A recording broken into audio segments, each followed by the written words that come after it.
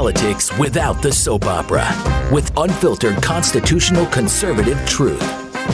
The Conservative Review with Daniel Horowitz. And welcome back, fellow American patriots and Minutemen, standing at the ready to fight anew for everything that matters. And what matters? Life, liberty, property, culture, sovereignty, security. It is all on the line. And we all need a plan on how to deal with it. You know, yesterday I talked about the fact that the left is winning by default, and we just focus on polls. But today, I'll actually demonstrate that Republicans never had more potential opportunity, and we certainly never had more tailwinds at our backs when it comes to several issues. And I want to focus on maybe a few of them: border, Iran, Israel, foreign policy, terrorism, again, not in a neocon way, but in the right way, and the economy. The fact that people are feeling the crunch. Black Friday was a dud. And yet we have no leadership. We don't have the critical mass of people in elected, positions willing to do what's right. We have the budget we keep kicking down the road. We have the NDAA, the Defense Authorization Bill. We could hold up both of them, draw a line in the sand on these three issues for which we have supermajority support for, yet Republicans will not do anything. So later today, we will have our next in our series of Meet the Candidates, a person that we badly need to fill the ranks of Congress to replace the deadwood Republican jerks that are holding us down. Very few other people are doing this. I'm going to try to spotlight them. But for now, it is Tuesday, the 28th of November. CR Podcast, your host, Daniel Horowitz, back here today. So I want to kind of go through a briefing of all those three things. First, kind of where things stand in Congress as it relates to the border, but also Israel, Iran, terrorism. Imagine if we had a party where we had the House and Senate Republican leaders, backed by, all their members, would say, we will not fund Biden's border invasion. We will not fund Iran's war against Israel. We will not handcuff Israel. We will not fund more immigration into America from those parts of the world. We will not fund the inflation. Very simple things that people understand. Instead, it's like, well, we need some deals on supplementals. I'm going to read to you a little bit from the border talks. They have this gang of six in the Senate with James Lankford from Oklahoma and Tillis from North Carolina involved. The bipartisan Senate group negotiating border and immigration policy changes spoke with Homeland Security Secretary Mayorkas over the weekend as senators inch closer to a potential deal that would clear the way for aid to both Ukraine and Israel.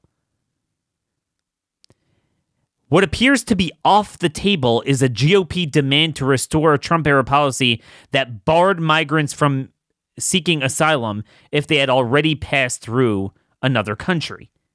So in other words, Republicans are merely saying, could you give us some border funding, no policy changes, so we get border funding. That's what we get, and we don't get anything because that actually gives DHS more funding to continue the invasion.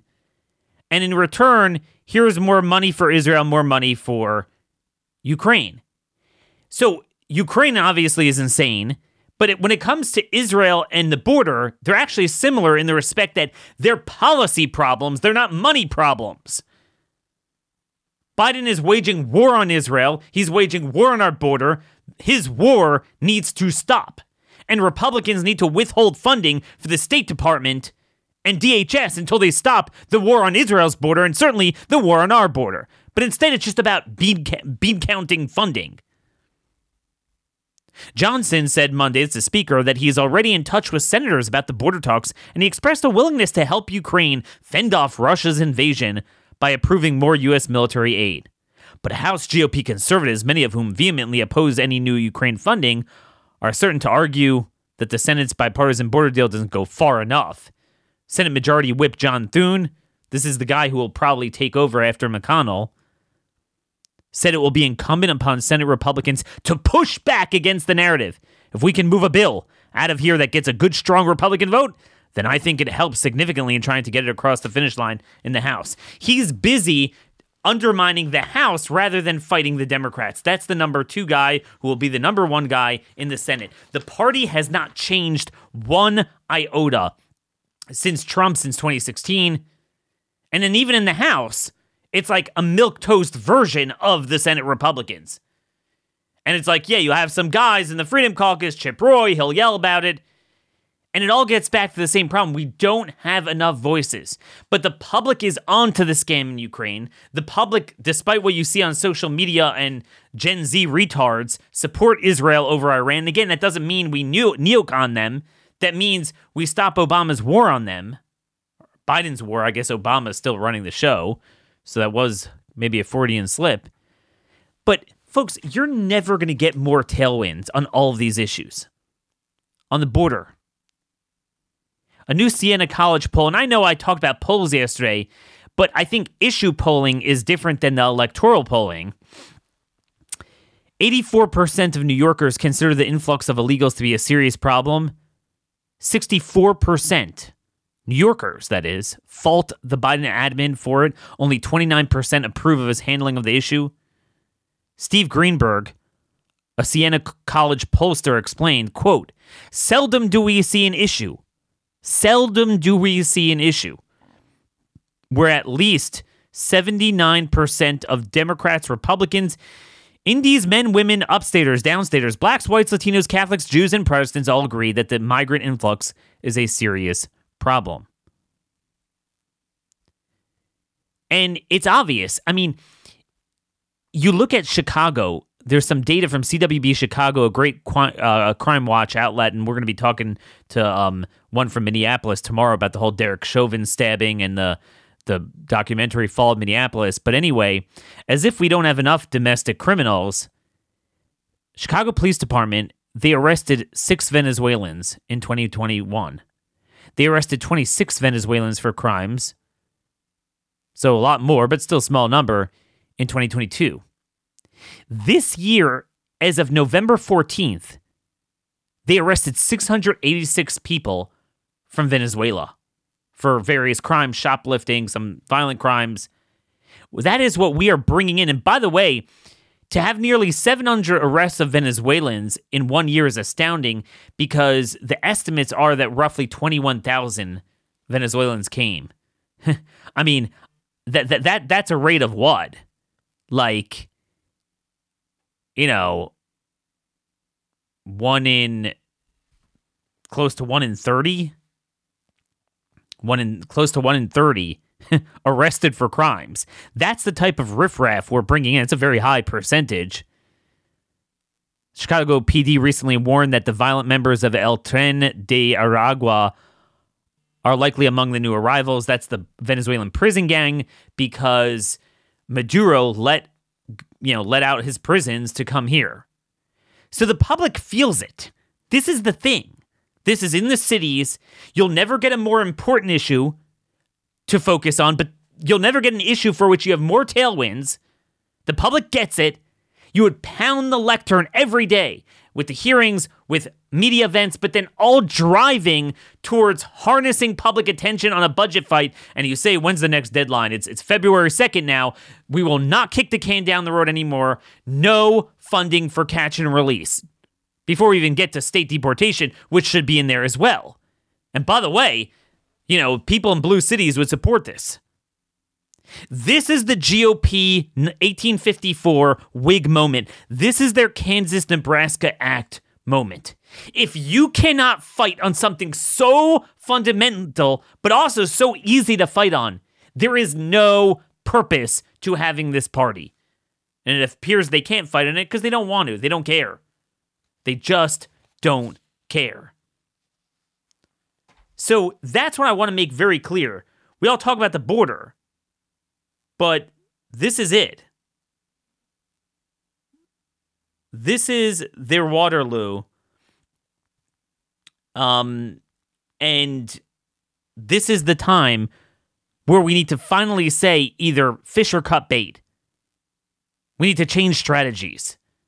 But I just want you guys to know it doesn't have to be this way. Imagine if you had a shutdown fight where you're driving national attention. Why is the government shut down? Because Biden is funding the invasion of gangs and criminals and terrorists into every one of your cities. Look at the polling in freaking New York and Chicago. Imagine kind of the middle of the road swing areas. This is a sort of strategy that would change the game. So we're not talking about Trump's personal issues. We're talking about that. But instead, you have the feckless Republican Party mixed with Trump's personality. We get the lowest common denominator of both. And that's just where we are today. Now, before I forget, our sponsor today, again, is Patriot Academy. Okay, folks, so there is 3 weeks left to our trip, December 18th, to Patriot Academy, where we go on our 4-day constitutional defensive handgun course, where we learn everything from marksmanship to safety awareness, drawing from the holster, clearing malfunctions. A $2,000 course for just $400. This is just unbelievable. PatriotAcademy.com/Daniel. I look forward to seeing all of you. Now, those of you that just couldn't make it out, go to their website, PatriotAcademy.com/Daniel. You will see basically every other week throughout the winter and spring.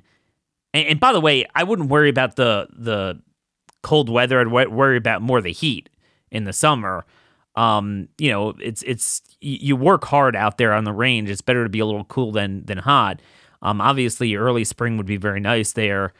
But I don't know when I'm going to go out again. I just haven't had that plan. So, it would be great to meet you guys, meet other members of the audience. But if you just want to take the course and you can't make it December 18th, there's plenty of other dates where they do the same thing, constantly doing. So a lot of good dates there.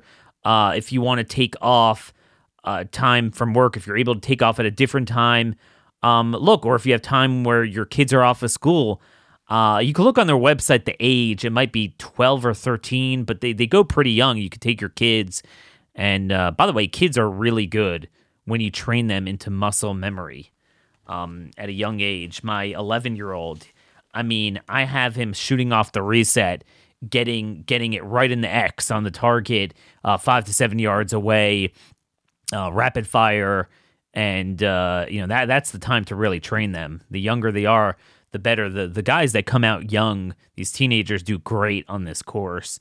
But you all will, again, Daniel, PatriotAcademy.com/Daniel. So Biden screwed with our borders, and now he's screwing with Israel's borders. Again, winning issue. Biden hasn't even gotten all the release of American hostages after pressuring Israel. He rather than pressuring Qatar, he pressures Israel. The Biden administration, what they're doing is abhorrent. 1,400 Jews were slaughtered. Again, we don't need to embrace them and adopt them as a 51st state. Just let them do what they were starting to do. And now he is saving Hamas. It is the most disgusting things I've ever seen in the world. They're trying to impose a permanent ceasefire. See, Hamas did this on purpose. They slaughtered 1,400 people, and then they took 250 prisoners. The reason, why did they take the prisoners? They had no gumption about slaughtering and butchering people. Why keep them alive for exactly this moment? Because if you kill the equivalent of 30,000, 40,000 Americans drawn to scale for the Israeli population, you're talking about, the normal country would just destroy you after that. So then that's why they took the hostages. And the Biden admin's basically saying, look, we'll get them for you. Because, they have Hamas on speed dial with all the Hamas spies running the administration. But, you will not destroy Hamas. So then, what's the point? What's the point? You've done nothing. And then, ironically, not only are they screwing them with that, but they're allowing Hamas, of course, to break the rules, as always. They're allowing a low-intensity conflict the same way they're doing up north. So far during the ceasefire, Hamas has fired rockets at Israeli civilians. They detonated 3 bombs targeting IDF troops. They opened fire on Israeli soldiers. They violated the conditions of hostage for prisoner deal by refusing to release mothers and children together. So you'll have like a mother left there and the kid is released alone. They denied the Red Cross permission to visit the remaining hostages. They refused to release the youngest baby, and they held over 170 more civilians, subjecting them to minimal food and torture. And that is all fine. And the Biden administration is now trying to impose not just, oh, you can't support Hamas, but that Hamas benefits from this, that their junior partner, Fatah, which was the original PLO terrorists, I mean, remember everything from the 1970s, Black September, all that stuff, that was done by Fatah, not Hamas. Hamas wasn't created till something like 1989. And the Biden admin wants them to get their own state. And we're going to spend billions of dollars at a State Department level promoting that. All those diplomatic missions need to be defunded. Very simple. And Israel's in a really tough position because, like I've said before, we've made them reliant on American defense contractors for various weapon systems.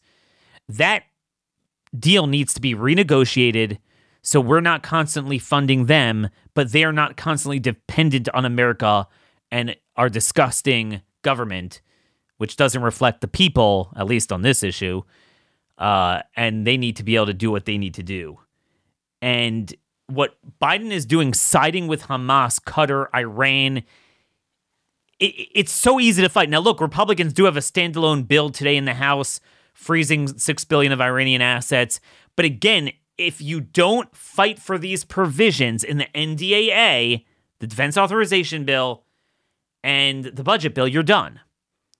But of course, Republicans are busy saying how, we need to end Tuberville's blockade on the military promotions, and we need to get on with it. And as appalling as Senate Republicans are, you take Mike Johnson in the House, it's one or two levels down. But still no firm commitment to, we're not asking them with control of just the House to remake Social Security and remake the healthcare system, complicated issues, remake the tax code. We're not asking that. We're not asking that at all. All we ask is that simply, you take the 70, 30, 80, 20 issues and just simply fight for them. What am I supposed to say? Just fight for them. But no, they won't. And that's my point. It's not just a matter of values. It's even on paper. Every Republican, there's no Republican who supports Iran. Like privately, if you get them on crime and even some areas of immigration, we all know Republicans haven't changed. Certainly Ukraine, they're out in the open on that. But on Iran and Israel, every Republican really is solid on it ideologically. But even where you can get them in the right position, there is no strategic leadership because we're stuck with the same old jerks. We don't even have voices like Geert Wilders, big victory there in the Netherlands, who got up there and said Jordan is Palestine, which is historically true. Right? People forget that the Balfour Declaration 1917, what's modern day roughly Israel and Jordan, a little bit of Syria, was supposed to be part of the Jewish state. When the British were going to hand off the mandate and redraw the maps, and instead 85% of that property was given to an Arab state, and the Jewish state was left with west of the Jordan. So they already ceded that, and then now they're coming for the remaining 15-20%. They already basically got Gaza and a big part of Judea and Samaria, which they shouldn't have, and they want to come, of course, for the remaining tiny bit. So, again, this is just such an opportunity we have on this issue. Another point I want to point out on this that we need to raise awareness to is the shipping lanes. Iran and their proxies are attacking ships left and right. Again, I am not into, putting boots on the ground in the Middle East, and we need to get away from that. But shipping lanes is something long before the neocons, dating back to Madison, we protected them from the beginning of our founding. I mean, you can't have them doing that. CENTCOM confirmed that on November 27th, 2 ballistic missiles were fired from Houthi-controlled areas in Yemen toward the location of the USS Mason. And this ship called the Central Park, USS Mason, an Arleigh Burke-class destroyer assigned to the Eisenhower Carrier Strike Group, was responding to an attempt by an unknown entity to hijack this Central Park ship, which is a Liberian flag tanker. The crew of the Central Park barricaded themselves into the tanker's armored panic room. So eventually the hijackers did leave as the USS Mason and then a Japanese warship closed in on them. 5 pirates were captured, and they're Somali pirates. On November 14th, the Houthis threatened to sink commercial vessels. And basically, the International Maritime Security Construct issued a warning for all vessels passing through the Bab al-Mandeb Strait and the Red Sea. And of course, on November 19th, we talked about that before, the Houthis hijacked the Galaxy Leader, a Bahamian-flagged cargo ship. And then on November 23rd, they unsuccessfully attacked a Malta-flagged container ship in the Indian Ocean. Obviously, they went after, I think, another Israeli ship. They've been firing missiles at Israel. We need to create a kill zone in the sea. You don't need to occupy. We have the air and naval power to create a kill zone. That anything that gets into an area by Iranian proxies is dead. Okay? I mean, because shipping lanes have to be kept open. But this is the thing. There is no vision, even on issues, all this stuff we agree to. The border, they talk about this. Iran, they talk about. But nothing changes. And then, of course, there's the economy. The economy. Everyone knows the government CPI numbers and jobs numbers and GDP numbers are bunk. There's an amazing article out from the New York Times on how the Biden administration themselves know that basically the government CPI numbers are a joke. A complete joke. Because they're paying more. They know it. Is it that hard to show how the Biden regulations and what they're doing on energy and the endless inflationary spending and printing of money is making it hard for the American people to afford vital goods and services? Is it that hard to talk about the quality of life issues? You just don't hear that moral sense of purpose and then using the leverage points to drive it like a hammer into an anvil. They don't do it. But it's so easy. And by the way, very apropos here, we're sponsored today by Birch Gold. Where is this? I got to find you this article. I was looking here. Just real quick. I'm just kind of going to do an ad and content all in one. So the Treasury is about to borrow another $776 billion in the final months of the year, another $816 billion for the 3 months of next year. We're pushing $34 trillion now, $2.5 trillion since McCarthy's greatest tax cuts, spending cuts ever, just in June, and central banks are now accelerating a 9-year-old trend of buying gold and selling USTs. The shift from USTs to gold as primary global reserve asset continues. Since 2018, gold has quietly outperformed long-term USTs by 75%. Hirschman Capital observes that in 2020, over the past 120 years, 98% of countries where sovereign debt GDP hit 130% defaulted on their debt. Well, U.S. hit that during COVID. So, folks, now is the time to invest in gold. I recommend Birch Gold. By texting Daniel to 989898, you'll get a free info kit on how to convert your IRA or 401k. We're just weeks away from tax season where, you could save about $6,500 per spouse from the government taxation, or at least for now, rather than putting it in the stock market casino, put it into something of value. Because now is the time that, China's investing like anything, and they're actually smart on that. So again, text Daniel to 989898 today to claim your free info kit. So anyway, what did I want to say here? A couple things. First of all, what's interesting? The S&P 500. If you take the top seven, they're up more than 50% this year. You take the bottom 493, they're essentially flat. We have an economy run by a handful of companies, and that's what venture socialism is. So the American people feel this. There's a great article from the New York Times that, where are the numbers here? Even Biden voters know the economy is terrible. Again, Black Friday sales are down. The deals were horrible, by the way, because people can't afford anything. In a recent New York Times Siena College poll of exclusively Biden voters in 6 battleground states, 62% of those voters think the economy is only fair or poor, including 70% of those who earn under $50K and 65% of women Biden voters. Again, you're not going to get brain dead people, but in terms of people in the middle, the economy is still bad. Republicans continue losing. And for all this talk about Roe v. Wade and abortion, okay, there's a reason why it sticks. At various times in history, you have winning issues and you have losing issues. But if you're constantly, it's kind of like a boat, with a motor on it, sailing in the wind. The wind might slow you down, a headwind, but if you have a motor, you power through it.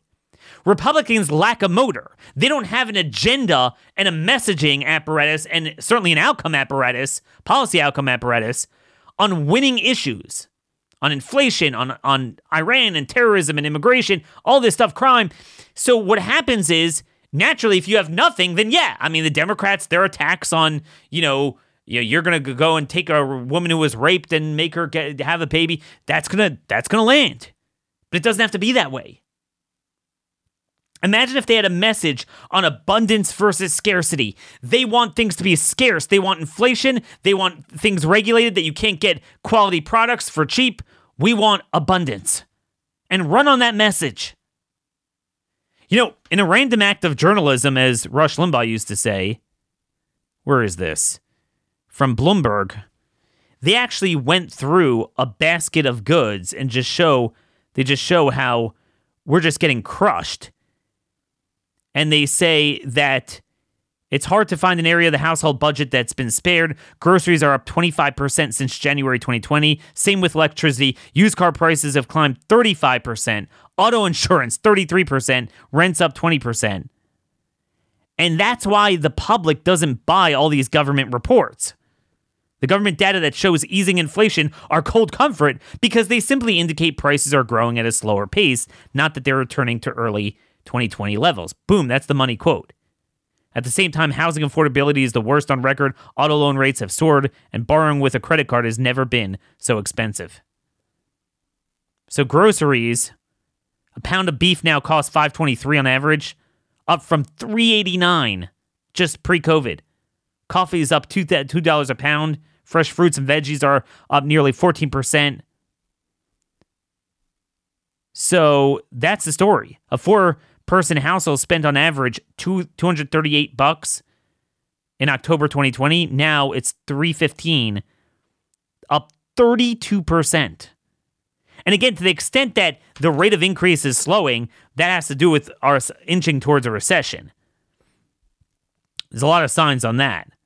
Housing, that we don't even need to say. Housing is insane. According to the Atlanta Fed, it takes 44.7% of pre-tax median income to own median price home. In other words, you can't afford it. The 8 lowest index readings of affordability in history have all occurred since June 2022. Now, remember, of course, all this was put into place by the Trump spend-a-thon.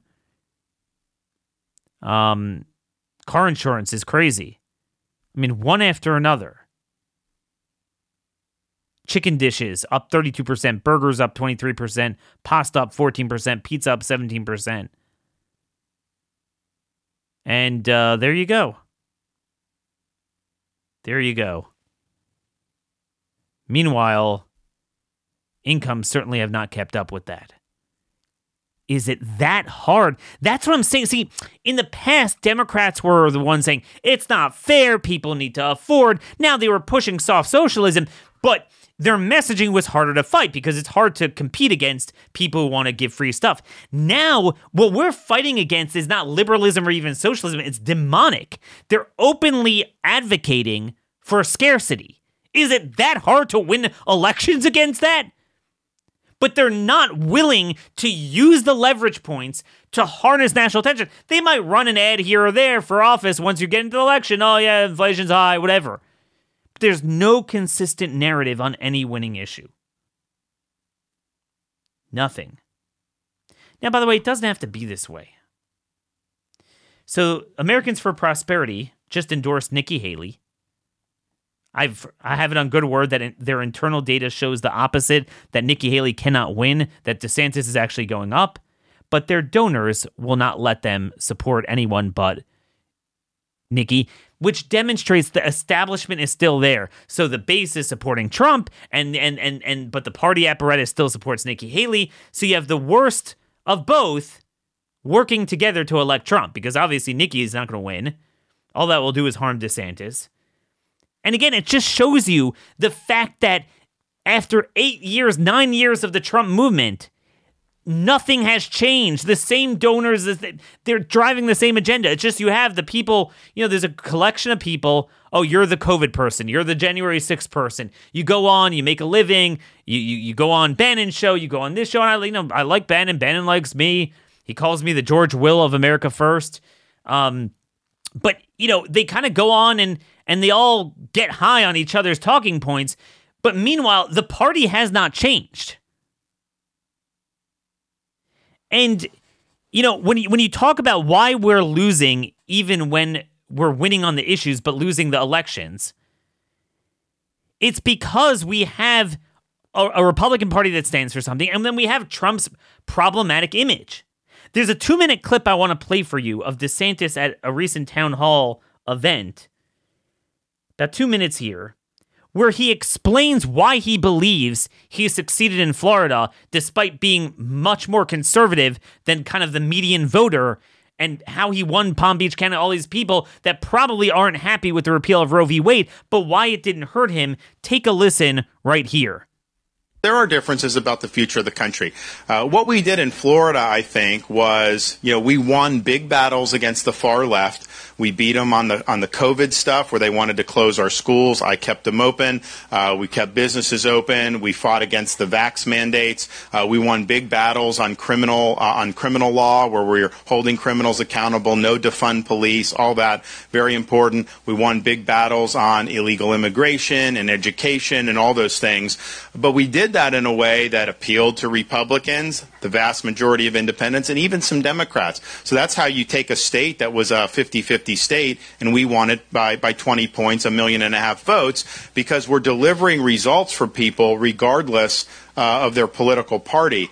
I'm going to fight the big fights. I think this wokeness and this far left, it will destroy this country if they're in charge. You've seen it destroy San Francisco and Philadelphia and these places. So you got to win on those, but you also have to understand that if I have somebody that agrees with me on 80% and disagrees on 20, that's a friend. I mean, you gotta want to work with them. But even the people that disagree with you on 80, they agree with you on the 20. We can fight about the 80, but I'm willing to work with you on the 20 to move the ball forward. I mean, ultimately, are we producing results or not? And that's just how I generate things. And so we're going to take strong stands. As a leader, you're never going to be able to please everybody. But what I'm not going to do is unnecessarily, try to create division. I'm not going to be out there tweeting at 3 a.m, stuff. I'm not going to be doing this stuff. I'm just going to be a leader that is going to have his eye on the ball, is going to be very disciplined, focused, nose to the grindstone, know that you got a shot to make a difference, and we've got to do what we can to make a difference. So I think you'll see a different approach than we've had in our more recent presidents. I think it'll be a more effective approach than we've seen in our recent presidents, and I think that'll make a big difference. So I appreciate the question. Okay, folks. So he doesn't unnecessarily create division. He'll fight to the death on the issue, but he's not going to sit and tweet personal attacks, this and that. And he's like, Notice this point when you have someone that you agree with on 20%. He's talking about literally today's show. You might have a lot of like liberals, but they're somewhat liberal, but they're like, whoa, the border is getting crazy. Or look, I don't support Iran, some of these pro-Israel Democrats. You go full bore on that and you accomplish things. But instead we're getting the opposite. We're getting anyone who disagrees with one thing they don't like about the party, they vote against it. An effective leader you would have is someone that you're pushing all of it and you're being successful and you're not getting distracted on needless divisions on things that you don't need to be divided on, aka personality politics, and you pick off the other way around. It doesn't have to be this way. Iran, crime, border, inflation. If we only harness this, had the right message at the right time, the right way with the right leverage points, we could crush the left. We really could. In many respects, it's almost like we're like to the left what Israel is to Hamas. They have the weaponry to destroy them, but you lack the political will. I mean, some of it is not their fault. They're pressured. America owns them. But we're the same way. The left is so crazy. We have enough issues to beat them on. But we won't. We have no leadership. And why is that? Because we have few people actually trying to change the party, but I actually am. So, as I've said many times, change doesn't happen on its own. I mean, I've been doing this my entire career. Everyone's like, it's terrible. Look at how many voted for the debt ceiling and the budget and how many times these Republicans screw us on, Ukraine and the vaccines and this and that and the border and immigration and crime. And you go through one primary after another and people sleep. Then we had 2016. It was like, oh my gosh, now there's a change in the movement. There's a MAGA movement. And literally we went backwards. We went backwards to this day. There's no focus on anything. There is no coherent movement to say, look, these Republicans are problems. These ones who voted for gay marriage, we talked about that at the time. We shouldn't vote for these people in a general election. Yet, even in primaries, we don't even have primaries. And then when people do run, we ignore them. And these guys continue to win with 70% of the vote. And more often than not, Trump endorses them. And you look at the current House. It's a narrow majority. But it's the same majority that the Democrats had when they accomplished more than anyone ever accomplished 2 years ago. You never heard this problem. Democrats have this narrow majority. Not much they can do. And it's because of people like Tony Gonzalez. So there's this guy, District 23, and this is a very important district because this is the entirety of the southwest part of Texas. It's the largest border district in the entire country. So pretty meaningful. And we literally have a guy that invoked pseudo scripture to oppose Chip Roy's border bill. And it simply wasn't brought to the floor, much less put in the budget bill, because of this man, Tony Gonzalez, by the way, endorsed by Trump. Unfortunately, there was a primary at the time, District 23. And we're stuck with these handful of Republicans where even when we were able to get McCarthy to go along with the Freedom Caucus, go along with to go away from the typical leadership modus operandi, you'd have people like this sandbagging us on every issue. But there is a guy running, and not just any guy, but a really special person. He was actually on my show years ago. Some of you who are new obviously don't remember. But Victor Avila, he is running against Tony Gonzalez, District 23. While he was an ICE agent, ICE HSI, while on official assignment in Mexico on February 15, 2011, Special Agent Avila suffered multiple gunshot wounds and survived a violent ambush by the Los Zetas cartel, where his partner, Agent Jaime Zapata, tragically lost his life. He was killed in that thing. If you guys want more background, I don't have time to talk about that today, but if you want more background, just look up CR Podcast, episode 425, the story of the ICE agent who survived the Mexico Benghazi. That's what I called it at the time. That was about 4.5 years ago. I had Victor on. But today he's wearing a different hat. He is running for Congress in a primary. Victor Avila for Congress.com, and you could follow him at Victor Avila TX on Twitter, and you could hear him right now at Blaze Media. Hey, Victor, it's been a real long time. Welcome back, and thanks for joining us today.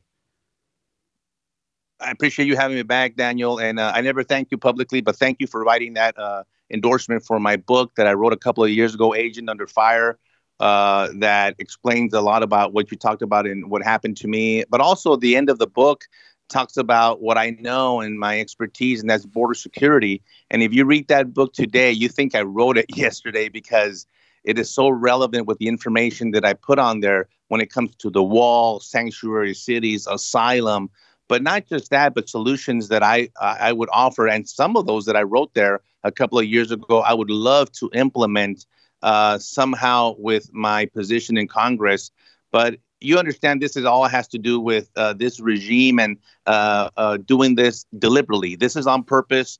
This has nothing to do with our laws. This has nothing to do with our Constitution. They have dismantled. And, they said, by the way, the left said that they were going to defund ICE.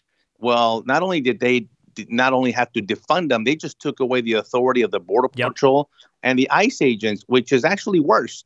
And it's so bad down there. I want people to really understand the border conditions are so bad and now spread throughout the whole country that some people are still not understanding that. I tell them all the time, if you become a victim at the hands of one of these illegal aliens in your town, it's too late.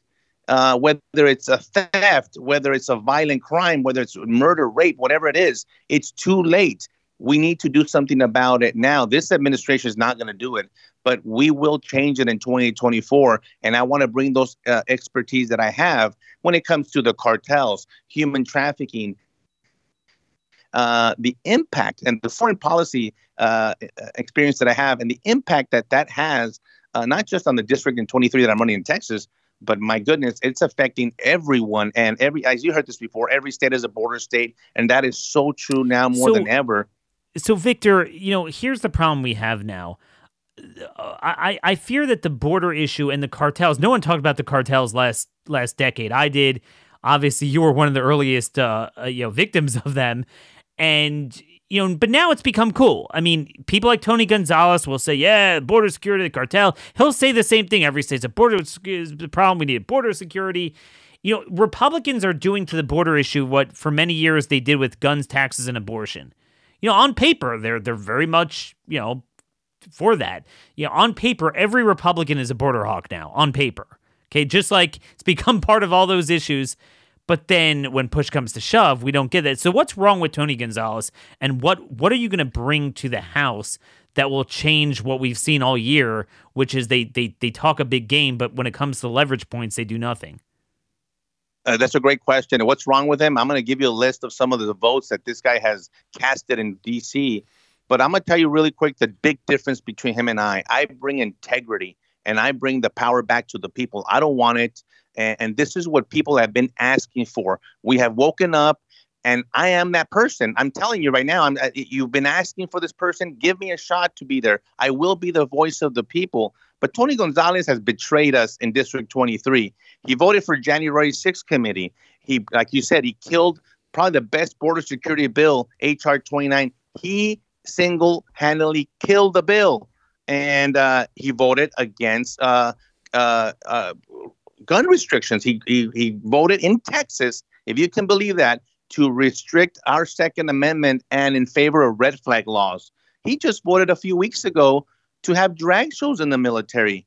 This guy is out of control. He's not a Republican. People say rhino. I don't even think he's a rhino. He's a full-blown Democrat and is trying to play both sides. And you're absolutely right, Daniel. All of a sudden, he's all about the border. He goes down there with Elon Musk and pretends to want to do something about it.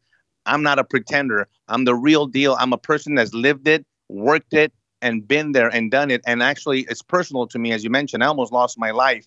And I know exactly the imminent threat that we face. And not just the cartels. I'm talking about China. I'm talking about Iran, Cuba, Venezuela, that this government continues to appease and be in favor of. This administration is in favor of everyone else except the Americans. And it's time to put America's first back in line at the top of the line. And I'm going to be part of that solution to do that.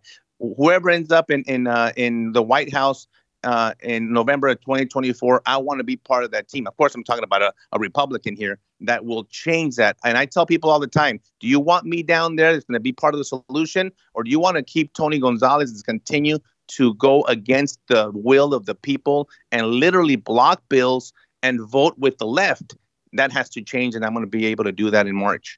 No, I mean, this is the problem. Everyone's focused on R versus D, but qualitatively, if you allow people like that in, their majority is worthless. I mean, it is abundantly clear Republicans will, if they succeed in next election, they will still have a narrow majority. They'll be lucky to have it. I mean, this is a whole nother story, but our lovely friend Justice Kavanaugh, with his ruling, has likely given Democrats 4 or 5 more seats in the House. So even if they have a good year, it's going to be narrow.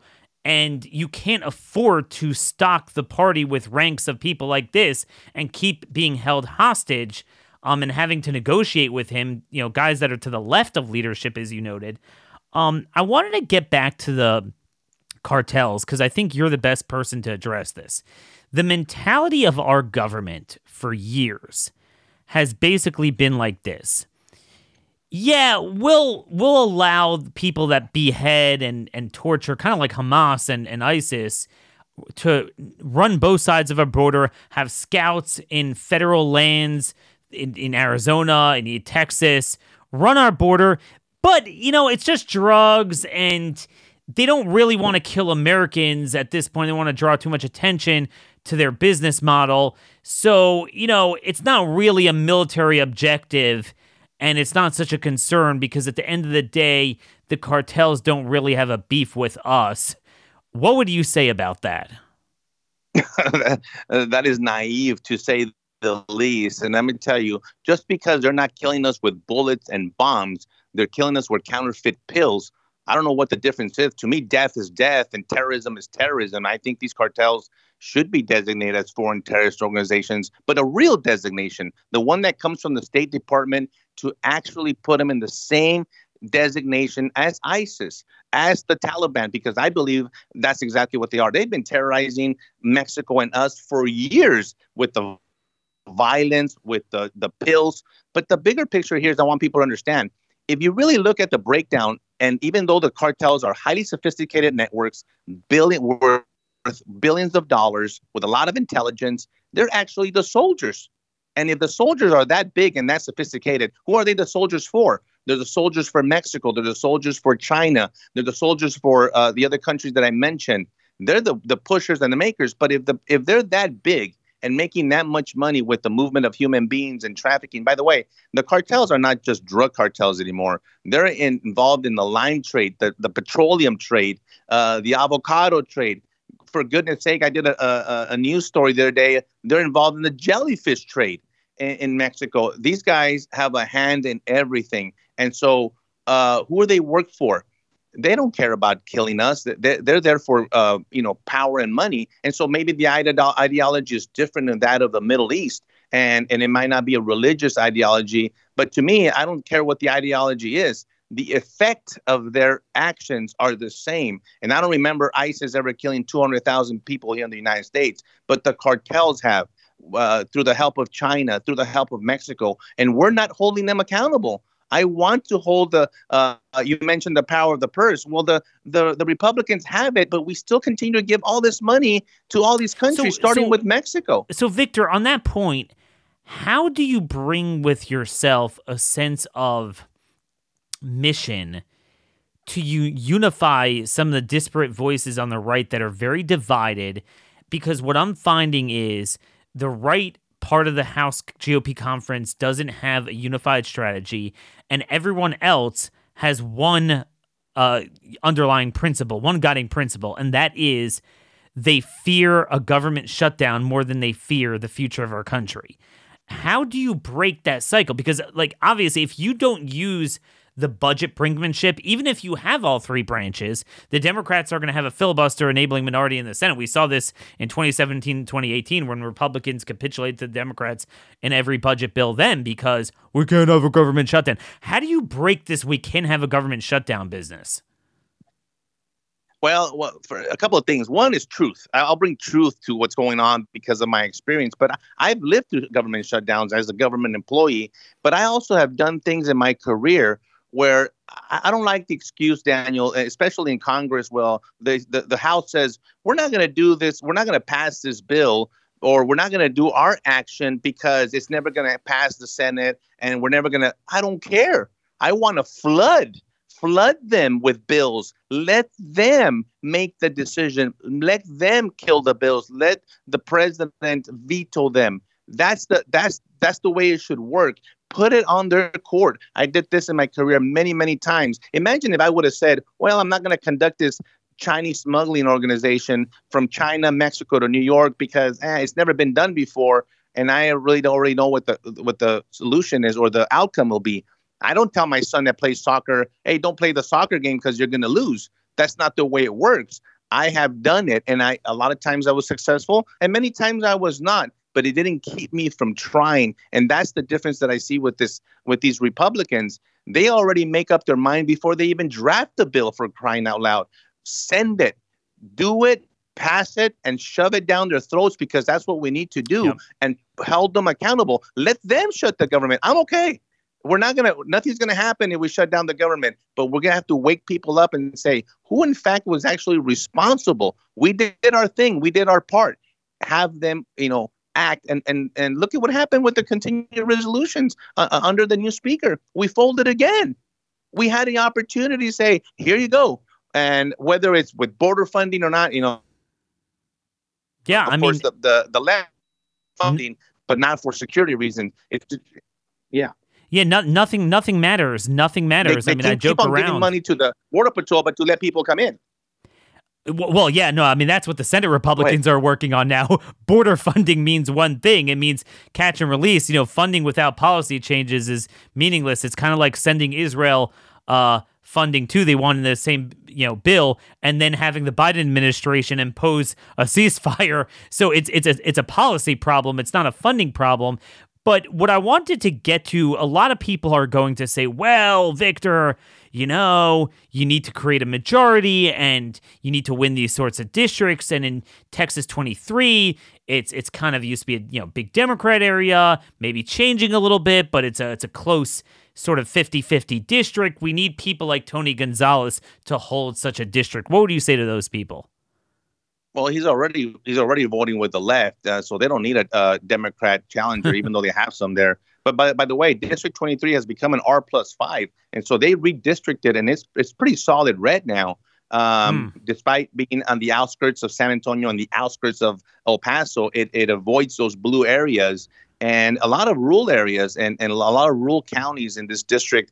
By the way, who's affected there in the rural areas? The ranchers. And they continue to deal with the illegals coming and destroying their lands. We have China buying 140,000 acres there in Del Rio, Texas, next to Laughlin Air Force Base. These are real issues. And by the way, we haven't even touched on national security. You mentioned Israel. I was there this past summer in Israel, and I was thinking, you know what? This is an incredible border security. I wish we had this in the United States or at least implemented, because they not only have the physical and the manpower, the walls and the fences and the technology, but they have the policy behind it to do it, regardless of who their prime minister and president are, right? But and then now this happens, and I'm thinking, if that could happen to Israel, we have a wide open border. Because it's not, and I'm glad you brought that up, Victor, because that's an important point. Because it's not an infrastructure issue. Too many people say, oh, maybe they have good infrastructure. It's a political will issue. And in both borders, both here and there, that was the problem. A lot of people were wondering, how the heck did that happen in Israel? Almost to the point that a lot of people were, postulating on both the left and the right, oh, did Israel do that on purpose? But I think now you see why it happened for what they're doing now, that they are crushed by the American State Department, that makes it that they cannot root out Hamas. Like, well, how did they build all these tunnels? Don't you know about it? Of course they knew about it. But every time they try to go in there, they say you're killing civilians. And it's the same thing here. Now, it's a little bit different. I mean, it's not quite as kinetic yet, but eventually the cartels will be that kinetic, as you learned and experienced yourself. But it's more on the immigration angle. Everyone's like, yeah, it's terrible. Yeah. We need to secure the border. The Democrats say that too, right? But then, but you're going to shut down all the asylum, which is AKA the invasion? Well, yeah. Oh, no, we can't do that. It's a political problem. And that's my fear of Republicans, and I think this comes back to Tony Gonzalez. If you ask him on paper, should we have a border invasion? Of course not. Then he'll say, should we get rid of the fake asylum? No, that's cruel. Well, okay, that's the whole invasion, right? He called H.R. 29 unchristian. And he said the reason he voted against it was because people wouldn't be able to come and seek asylum, which is completely a lie and false. And I'm going to tell you a quick thing that I haven't said publicly that he did. And Chip Roy told me this personally. He called me because Chip Roy put a lot of examples in that bill. And H.R. 29, if you know, H.R. 22 absorbed a lot of the H.R. 29. Not all of it. There was a watered-down version of it. But one of the things that made it into H.R. 2 was examples of cartel violence against Americans. And Chip Roy had asked me, Victor, can I use, obviously, your ambush and Jaime Zapata? I said, of course, please put it in there. Tony Gonzalez would not vote yes on H.R. 2 unless that our ambush was removed from there. This is the type of person that you're dealing with because I'm running against them. This has nothing to do. We're talking about national security. We're talking about public safety, and which is more important to him. Our example and my name being in there affected him more than the protection of his constituents, and that is the difference between him and I. Is that I want to put them first. If you don't have public safety, Dan, you know this, at every level, at the local level, state, federal, that's the number one responsibility of government is to protect their citizens. And look at the crime rates for crying out loud that we have in this country. And then you add, because I go around the country speaking to a lot of police departments and sheriffs as a public speaker, and they tell me, Victor, now we have this crime wave. Now we have people coming from all over these countries committing new crimes, and we still have the same amount of police officers. And our budget is still the same. Nothing has changed. It's funny, Victor, you didn't know this before I brought you on. I talked about Chicago as a perfect example. Everyone knows it's a dumpster fire with, insane amounts of domestic crime. And then there's a new stat out. In 2021, there were 6 Venezuelan nationals arrested in Chicago. Just 2 years later, now it's close to 700 as of November. So they're having that layered on top of it. I agree, this is a winning issue, but we don't have Republicans willing to press it. Look, we barely scraped the surface here. Where could people find out more about your campaign? Go to VictorAvilaForCongress.com. Help me with some donations. You'd be surprised how much they help me. They will help me in traveling over the 834 miles of this district to get me to the primary. Holy smokes. It's is that one the of the biggest district? Not, probably is in Congress. It really is. And I'm putting a lot of windshield time on my pickup truck. And I love it. I love being in front of the people. I want to listen to them and their problems. And a lot of it, by the way, all over Texas, Dallas, Fort Worth, Houston, Midland, and I'm going to Florida for crying out. People want to hear about it over there because they're affected as well. Connecticut. So the help can come from everywhere because you will have a positive impact after I do something about this down there. Awesome. Well, thanks for putting yourself on the line again. I mean, there's no purpose in having an ICE with which you've served, if we cannot come to some sort of political solution here, and if we have the same Republicans, then we're going to get the same results. So again, Victor Avila, forcongress.com, Victor Avila TX on Twitter. Hey, Victor, good luck on your campaign, and keep us updated throughout the duration, all right? I appreciate you, Daniel. Thank you so much. God bless. So, folks, that was Victor Avila, longtime friend of the show. Been years since I've had him on. But this is a classic example. We all complain, oh, it's terrible, woe is to me. A guy like Tony Gonzalez is exactly why we can't do anything with a majority like that. We have a very viable guy with a compelling story, compelling background, largest border district, might be the largest physical landmass district in America in the House. So all of Southwest Texas there. And, he's running, and he was he was the ICE agent who was almost killed by the Zetas cartel. That's a whole nother thing we believe it was an inside job by the government working with the cartels. And make no mistake about it, the same way you have pro-Iranian spies in the admin, in DHS you have, it's saturated with pro-cartel elements. And, here it is. You don't even have to recruit. You have the candidate, okay? Do you want another Chip Roy with an even more compelling sort of background? He's Hispanic, is a strong Hispanic district, and he was an ICE agent. Or do you want another, pure leftist Republican where you lose the minute the primary's over, regardless of what happens in the general, because the guy is a Democrat? We complain and then, whatever. And Trump endorsed the guy last time. I don't know if he did this time, if he's waded in yet, but he definitely endorsed him last time. And, folks, look, if we had a focused movement, we had this one time in history. It was people who voted to impeach Trump. And there was a movement. And most of them either lost or were forced out, and they retired. But imagine if we made it on border, on crime, on the biomedical tyranny and all issues we care about, gay marriage, all this stuff, that if you cross us, you're persona non grata, at least in a primary. But we don't have a movement. So I'm going to try to elevate as many of these people as I can. Let me know your comments, questions, concerns. Daniel Hurwitz at startmail.com. We're just getting started. We're going to have a very productive week. Tomorrow we'll have Liz Collin on of Alpha News in Minneapolis, the creator of that documentary, The Fall of Minneapolis. What's going on with the Derek Chauvin stabbing, orchestrated probably by government there as well. One of the greatest lies in human history. The whole Hamas-Gaza civilian thing is kind of like, Israel is like the new Derek Chauvin in terms of that. So it's very important at a time like this. Let me know your questions for Liz. Till tomorrow, God bless y'all, and thank you for listening.